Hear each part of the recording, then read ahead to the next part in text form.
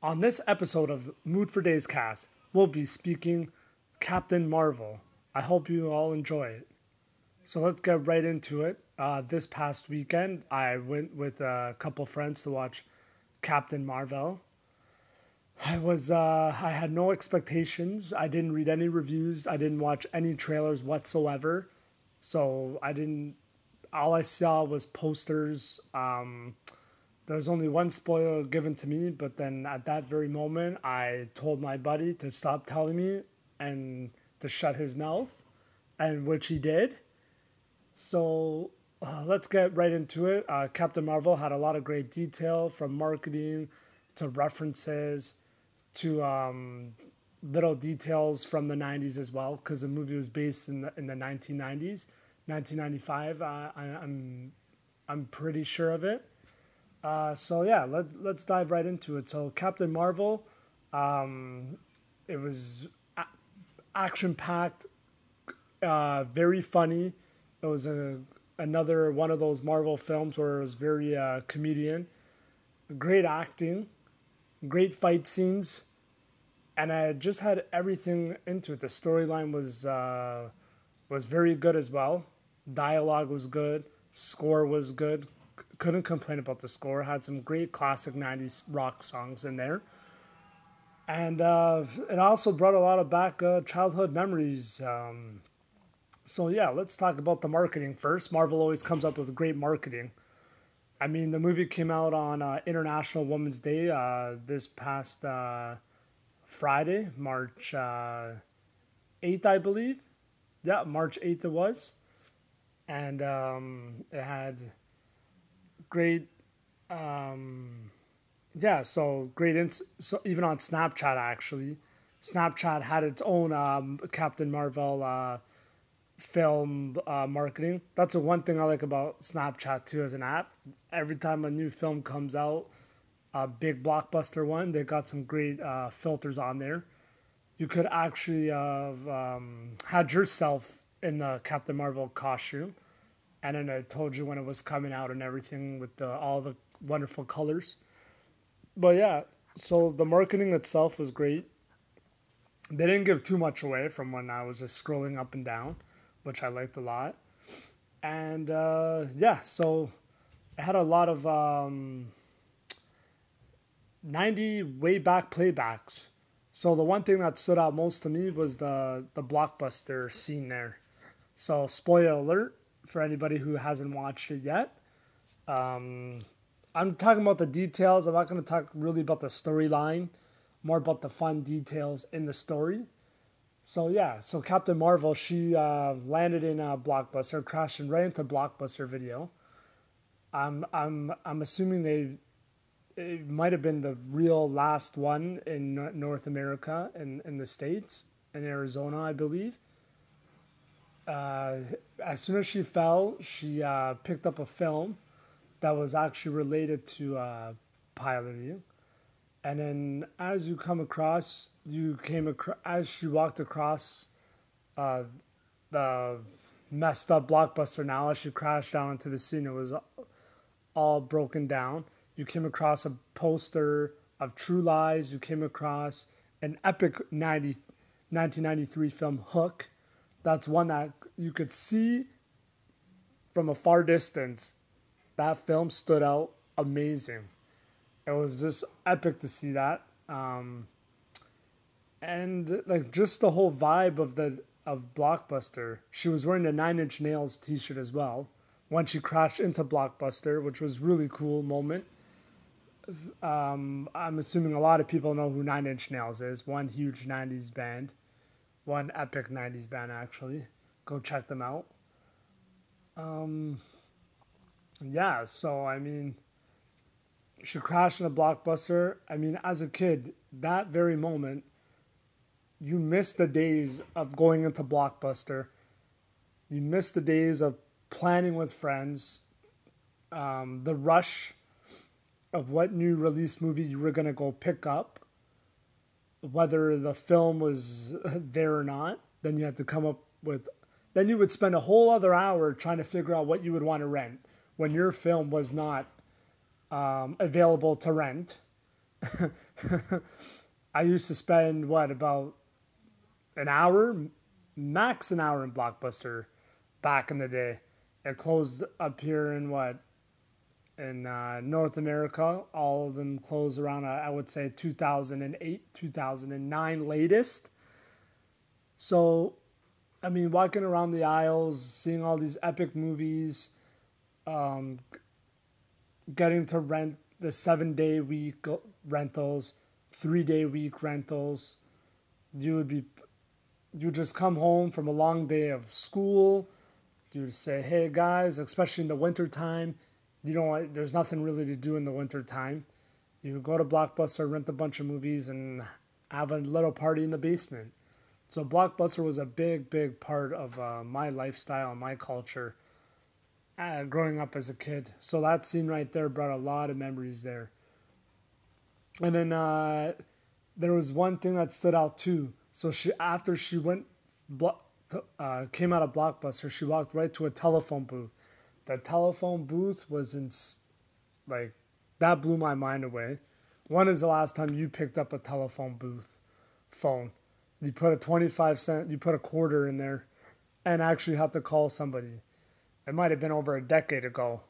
When I used to take the bus back in the day, yeah, they had phone booths at the bus stations there. I think they still might actually have telephone booths at bus stations just in case you don't have a cell phone. But yeah, so as she was going to the uh, booth station, there was a Smashing Pumpkins poster and a Bush X poster. Well, Bush now. That also brought a lot of memories. Just back a few years ago, I went to go check out Smashing Pumpkins and Marilyn Manson, so that was pretty neat to say. It was from the album cover. The poster was the album cover in 1979, which was really cool. I mean, listen to Smashing Pumpkins throughout the 90s. Who would have thought, like, 20 years later, they're gonna Smashing Pumpkins poster would be in a Marvel movie comic book film. So that goes to show you there was a lot of thought in the film. The creative director, the creative department, the writing had a lot to do, and had a lot to do with why this film was so memorable, and with these little details. And like 2 years, 3 years from now, this is a movie that I will want to watch again. And it is neck and neck with Wonder Woman on the DC side of things. I'm not going to say the Wonder Woman movie is better than Captain Marvel. Both the ratings that I give is 8.5 out of 10. And I'm going to say the reason why I liked Captain Marvel better though, it was less graphics, like After Effects. It was more realistic. Wonder Woman had a lot of graphics, a lot of After Effects coming in through the movie. Um, Captain Marvel was more. It was more live action, more of natural scenes, and they didn't have to use so many graphics. Her costume was amazing. Captain Marvel's costume. It was perfect to the book of the comic. That which made it great for the true fans, people who never heard of her. I'm sure they loved her costume. And like I said, Captain Marvel, I give it 8.5 out of 10, neck and neck with Wonder Woman. Two female lead films, and I gotta say, like, the score too, they had no doubt. They had Nirvana.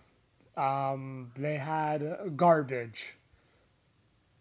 Like all the score just fit in so well to the action scenes. And I gotta say too, Captain Marvel's friend, she did some pretty damn well good acting there. It was almost like Oscar award winning scenes there. And the one thing I liked about Captain Marvel too is they played with your mind a lot.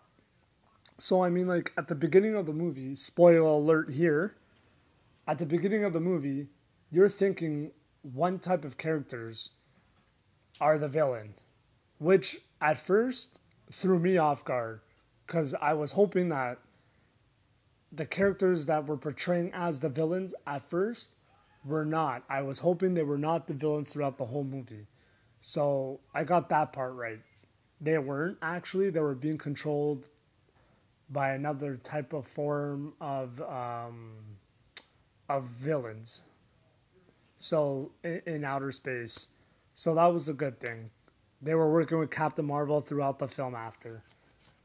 And they had a lot of good scenes there too.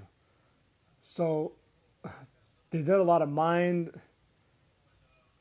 screwing, I would say, playing with you with backstory, who's good, who's not, which character was telling Captain Marvel the truth.